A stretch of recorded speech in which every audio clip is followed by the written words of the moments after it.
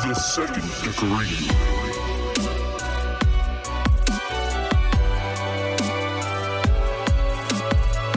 In the Firsty Underground.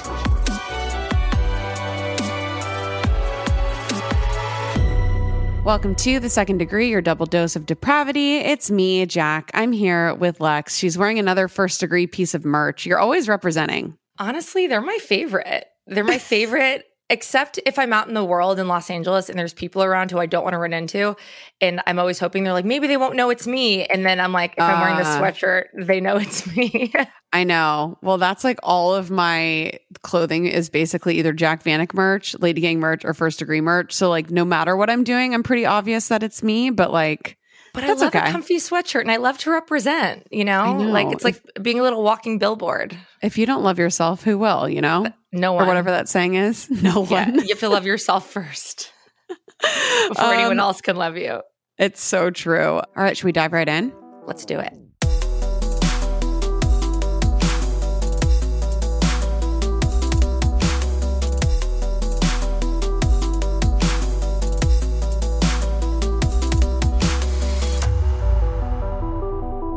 So today's case takes us to Wednesday, November 7th of 1979. So we're going way back. So the top songs of the time were Heartache Tonight by the Eagles, Dim All the Lights by Donna Summer, and You Decorated My Life by Kenny Rogers.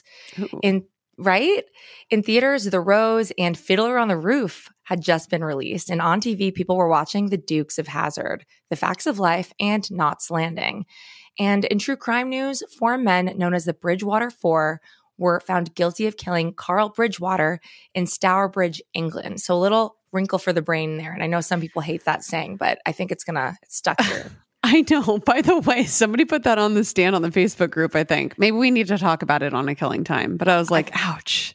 Ouch. Because That's your go-to. Literally all the time. I know. So the setting for today's case is Santa Clara, California, and the first Spanish settlement was in 1769 until Americans invaded their territory in 1847. And the town of Santa Clara was established soon after.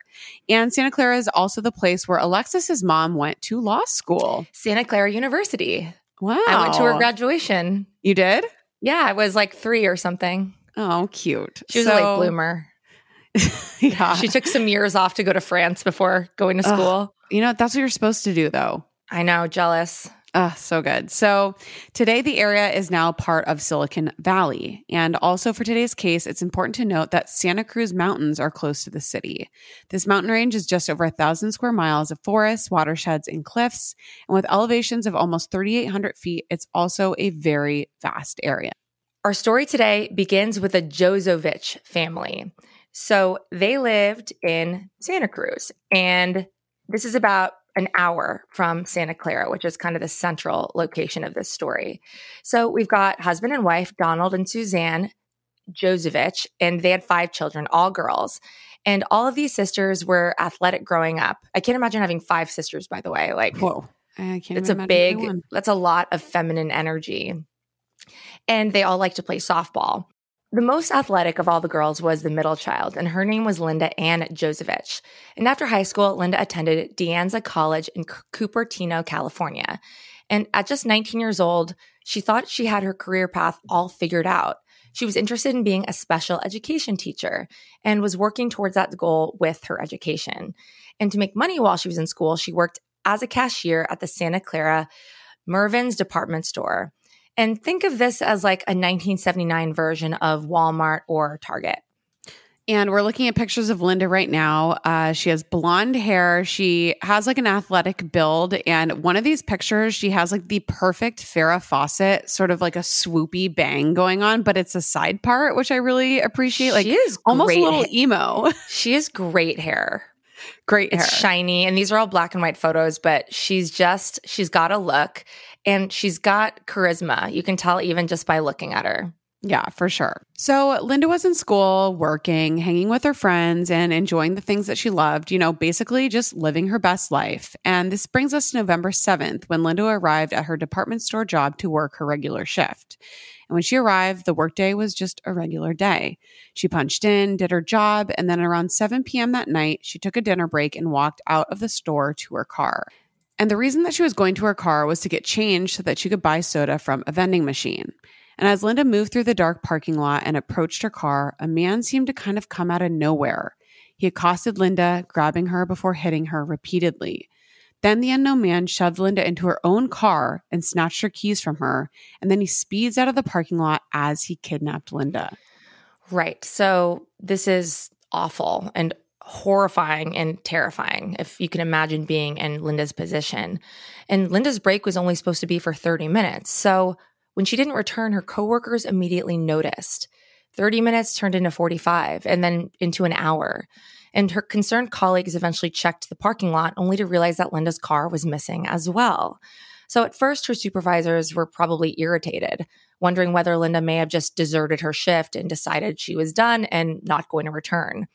But this type of thing was so unlike Linda. She'd never shown any hint of irresponsibility or carelessness for her job. Eventually, they began to get so worried to the point where they called Linda's parents to see if maybe she just went home.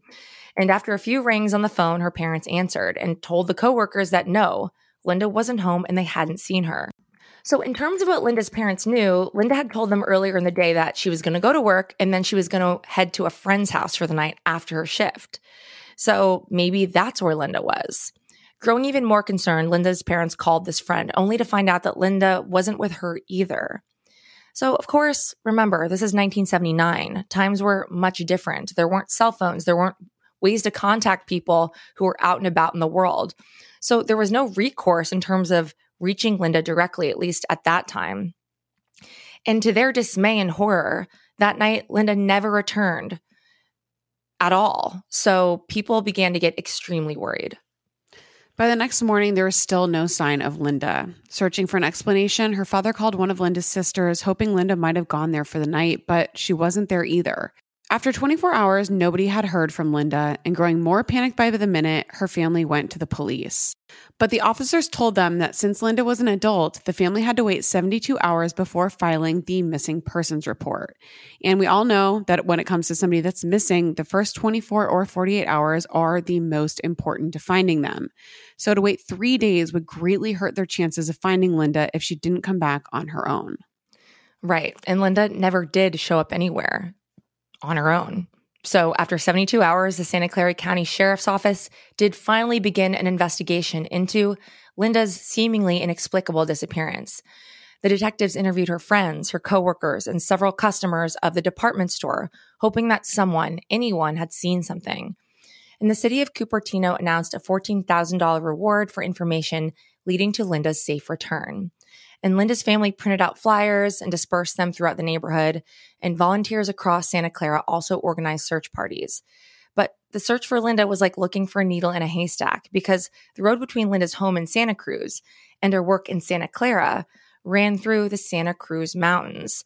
So she could have been anywhere across this miles of wilderness. Then on November 10th, a search party found Linda's car at a construction zone close to a medical center in San Jose, California. But why was it there? And where was Linda? San Jose is closer to Linda's college and job, but otherwise the location had no obvious connection to Linda or anyone she knew. And more concerning, her purse was found inside the car, with all of its contents left on the floor of the car. Noticeably, any cash she had was also missing. And authorities searched Santa Clara for another 2 weeks until the search parties kind of started to fizzle out. At the time, the police had uncovered 0 leads, and there was no other physical evidence they could go on. And while the sheriff's office did assume that Linda had met with some sort of foul play, they had nothing to help them propel the search for her forward, and the case started to go cold. And the weeks turned into months, and then the months turned into years. The family had lost all hope that Linda was still alive. Then more than 15 years later, in 1995, a hiker in the Santa Cruz Mountains came across several bones near the Lexington Reservoir.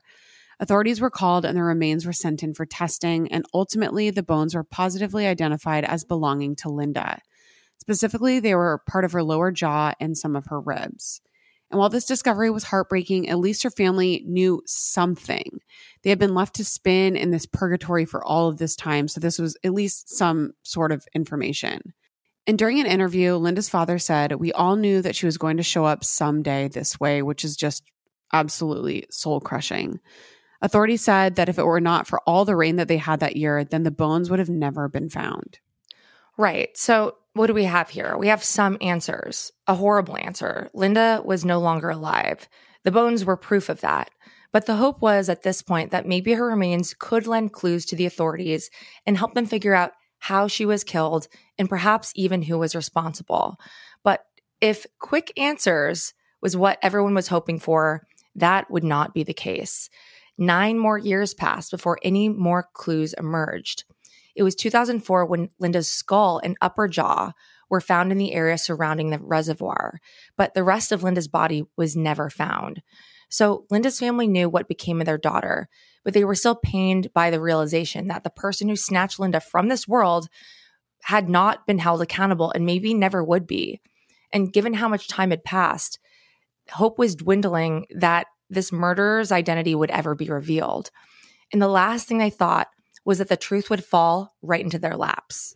In 2007, almost 28 years after Linda vanished from her department store job, a California inmate named Terry Childs asked to speak with law enforcement, claiming that he had a confession that he wanted to make. Terry wanted to confess to killing Linda. But to everybody's horror, Linda wasn't his only victim. In fact, Linda was one of 12 that Terry would ultimately confess to killing.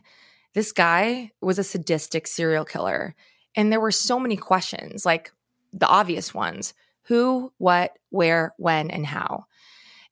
And why? Well, to try to get to the bottom of all of these, you all know the drill. We got to go back. Terry Childs was born in Santa Clara County in 1955, and he was one of 6 children.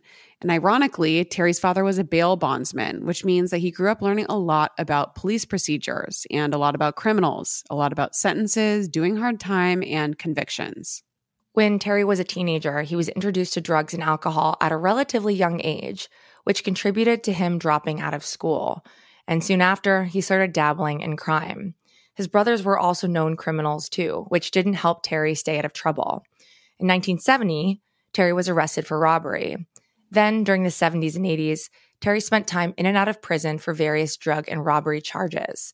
People who knew the family said Terry was a drug addict who didn't have a job. In fact, he never had a job. He couldn't hold a job down. This guy was a drifter and he was a grifter. And there was speculation that he suffered from mental health problems also. However, he never sought treatment to get any conclusive confirmations about this. And by August of 1985, Terry was 29 years old. And at that time, he had a full-blown drug addiction. He was dating a woman named Maloney Hereford, and Maloney lived with a group of friends in Santa Cruz. And one of those friends was 17-year-old Lois Segala, who went by her nickname Janine, which was her middle name. Terry spent a decent amount of time around Janine, and remember how we said he was addicted to drugs at the time. So these drugs were causing paranoia. And an implication of Terry's paranoia was that he became fixated around Janine. He falsely believed that she had 2 names because she was, quote, an undercover police informant. Terry's obsession with this idea grew, and he thought that Janine was trying to bust him for a recent cocaine robbery that he was involved in. So this is pretty wild thoughts that he was having, and slowly his paranoid delusion began to take hold of him. Right. And his paranoia culminated on one particular evening when Terry decided to drive Janine and Melanie to the Santa Cruz Mountains. So he's like, hey, gals, we're going for a drive or something, right? He lured them on this drive under some false pretense. Then he eventually brought them to a remote spot in the woods before Terry, out of nowhere, shot Janine 15 times. Terry spared Melanie, but ordered her to help hide the evidence of what he'd done. So only a few days later, Janine's body was discovered abandoned in the woods. And the autopsy revealed that a 9mm pistol had been used to kill her. The autopsy also revealed that based on the placement of the gunshot wounds, Janine had tried to crawl away while she was being shot by the perpetrator. It's just awful. Then on August 22nd of the same year, Terry and Melanie were arrested on separate weapons charges. Authorities had discovered that they had a 10-inch artillery motor simulator. Mortars are portable barrels that fire explosive projectiles at short ranges. So this is a weapon of war used by the military and something a civilian should never have in their possession. And while they were both behind bars for having this weapon, the police started hearing rumors that Terry and Melanie were both involved in Janine's murder. In fact, witnesses came forward to say that Terry recently bought the same type of pistol that was used to kill Janine.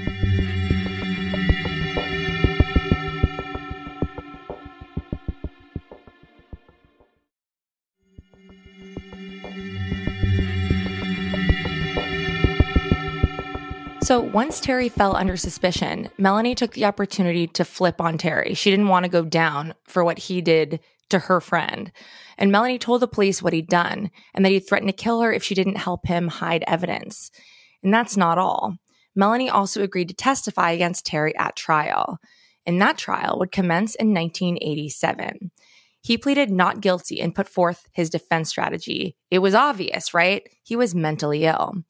His defense brought in a neurologist who testified that it was Terry's drug abuse that caused him to develop said mental illness, paranoid schizophrenia, and that the drugs were exacerbating these delusions that he was having as a result of this mental illness.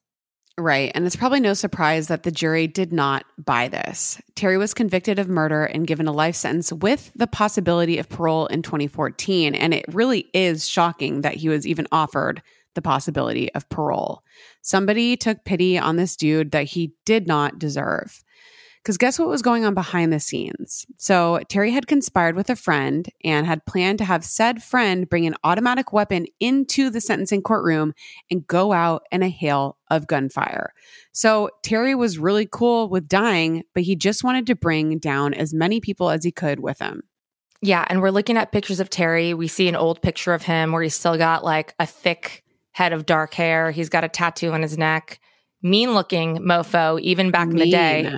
And we're looking at a more modern picture of him where he's bald, got a mustache. He's doing like a sad face. He has like downturned lips, like doing a cartoon frown, but he looks like an evil mofo.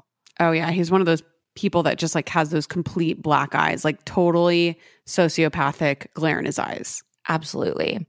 And so while Terry was behind bars, he continued to lean into his propensity towards violence. In 1996, he tried to kill again when he attempted to assassinate another inmate. As a result, the California Department of Corrections said he should be transferred to Pelican Bay State Prison, which is the toughest high-security detention center in the state. This type of prison is for very violent criminals who require isolation and special attention to keep other people around them safe. But Terry wanted to avoid being relocated. He liked the cushy prison where he was at the time. So he wrote a handwritten letter to the Santa Cruz attorney asking to make a deal. He agreed to confess to 11 additional murders that he claimed to be responsible for in exchange for being able to stay at his current prison and not be transferred to the more high security one. And he also wanted to guarantee that he wouldn't face the death penalty for any of these crimes that he was confessing to. Well, I hate that like these guys try to bargain for info about murders they committed. It's just like, you deserve the death penalty even more. Like for being the kind of piece of shit who wants to leverage this against these families and the attorneys. Yeah, it's like, I'll confess to more crimes as long as you don't put me in a high security prison. And I'll confess to more crimes as long as you don't put the death penalty on me. It's like, dude, this is literally the opposite of how things go, but okay. So Terry was self-serving until the very end, and it's probably no surprise that he would go on to confess that part of the reason that he confessed and owned up to everything was because he wanted to be famous for all the crimes that he committed. So the lawyer who represented Terry for over 2 decades also later confessed to the fact that he believed that his client was in fact a serial killer. I guess that's no surprise to anybody. And Terry was no doubt capable of killing everyone in all of the unsolved cases that he claimed to be connected to. The state ultimately agreed to the proposed plea deal, and after it was signed by both parties, authority went public about Terry's claims, and media reports discussing Terry as a possible serial killer began to circulate. And eventually, and finally, Terry would ultimately detail what had happened to Linda Josevich back in 1979. And he said that following the murder, that Linda's ghost had haunted him since the day he did this, and said that Linda was eating up his brain. Like, I don't know if this is remorse or part of his paranoid delusion or him trying to make a sick justification of not feeling bad about it. Like, it's a pretty ugly way to talk about someone whose life you stole. Either way, Terry also claimed to want to ask for forgiveness from the Josevich family. Ultimately, during his confession, Terry said Linda's murder began with an argument he had with his mother that night. So he's one of those special pieces of shit who gets mad at his mom and has to go out and take it out on an innocent woman just trying to have her college job. It's like truly disgusting. Pathetic and disgusting. So after this argument with his mom, he was so upset that he left and just started walking around Santa Clara to burn off some steam. And that's when he came across Linda in the Mervyn parking lot. After he kidnapped her, Terry drove to Santa Cruz Mountains. And once he was at the reservoir, Terry dragged Linda out of the car, continued to hit her, and strangled her with his belt, and eventually stabbed her repeatedly, which is so sad. And after her death, Terry parked her car at the construction site and abandoned it there. He said he rolled the windows down so the dust from the construction would obscure any possible evidence inside. And a few days later, Terry even returned to Linda's body and covered it with leaves to hide it from being discovered potentially, which I just hate this guy. Hate him so much. After Terry confessed, prosecutors believed that Terry was telling the truth, and this is because many of the details matched the evidence that they had recovered. Terry was given another life sentence for the murder of Linda, but this time it was without the possibility of parole. And her family was finally able to get the answers that they both needed and dreaded. And at the very least, they now know what happened to Linda. And they were glad that the one that was responsible for her death was finally going to be held accountable. The other cases that were tied to Terry includes a murder he committed in July of 1979, months before Linda's murder. That's when Terry abducted, raped, and stabbed 32-year-old Rulin McGill in Reno, Nevada. Rulin was on her way to go shopping when Terry attacked her and left her in a ditch to die. Sadly, Rulin's husband was the one to come across her body while trying to find her after she disappeared. That is a nightmare. Horrible. Then in 1984, Terry lured 28-year-old Joan Mack into his car. He drove her to Seascape Beach, California, and on a cliffside, he tied, gagged, and stabbed her before leaving her to die. Then in 1985, Terry shot a 23-year-old named Christopher Hall because allegedly Christopher failed to pay back a drug debt. So here's where things get a little strange with this guy. So all along with all these confessions this psycho is making, the police weren't just taking Terry's word for it. They were corroborating his claims with evidence taken from each of these scenes during the original investigations. And soon it became clear that at least some of his confessions were lies. And it really did appear that Terry, beyond, trying to get what he could out of the criminal justice system and leveraging deals by making these admissions, he was also trying to gain notoriety and become famous. And he had gone so far as to even claim that he killed his father's fiance, but that had long been ruled a suicide. And there was no way he could have done that. So he was just grasping for the attention in some of these cases, right? Because the evidence did match the murder in Linda's case during his confession. So we don't know how many people he killed and how many of these things were lies, especially given how long ago they had occurred. But we know that he committed some of these crimes and it was confirmed. This guy truly is the epitome of piece of shit. Yeah. And wanting to be famous for doing such awful, heartbreaking things is also, says a lot about his soul and where it belongs, I hate men like this. Men like this are the reason why women are told to walk with their car keys in their hand and carry mace. Random abductions, random killings like this are every woman's nightmare. I mean, any murder is, but this is like Ted Bundy nightmare stuff. And it just breaks my heart that anyone had to suffer because of this man, I know. I hope this man rots in hell. It really is. Yeah. It's that special type of piece of shit that it's like he's doing it for the fame. It's like the BTK of it all. And it's so extra disgusting. So, I hope he's rotten in hell. Definitely. And for all of his crimes, Terry was behind bars with a total of 5 life sentences. So he's not getting out. He was able to avoid the death penalty and was never transferred to a high security prison, which bothers me, but whatever. Either way, he passed away recently in February of this year, 2023, at Salinas Valley State Prison. So he's off the earth, dancing with the devil like a psycho, and he's not going to be hurting anyone else, including the inmates around him or, potentially corrections officers, because he's the kind of guy who will just keep killing. Absolutely. Yeah. Somebody that should never have seen the light of day ever. So Crazy, crazy, crazy. Well, thank you all for being with us on this lovely Tuesday. Yeah. And thank you for submitting this case. Please keep sending them. Send us your first degree stories. Send us your Patreon recommendations. We want to bring you what you want. And we love learning and digging into the research for these cases just as much as you like hearing about them. So thank you. You're helping us out and putting wrinkles in our brain. Sorry if you hate that saying. We need to come up with a new one. So we're taking suggestions for that too. I guess we should come up with like a inside joke version of it that like only the firsties will understand. So absolutely. We're on that. Send us your ideas. We will see you in the regular feed tomorrow and Thursday and Friday. So forever. Another week of First Degree almost every day. Yes. We'll see you then. All right. Bye, guys. Bye.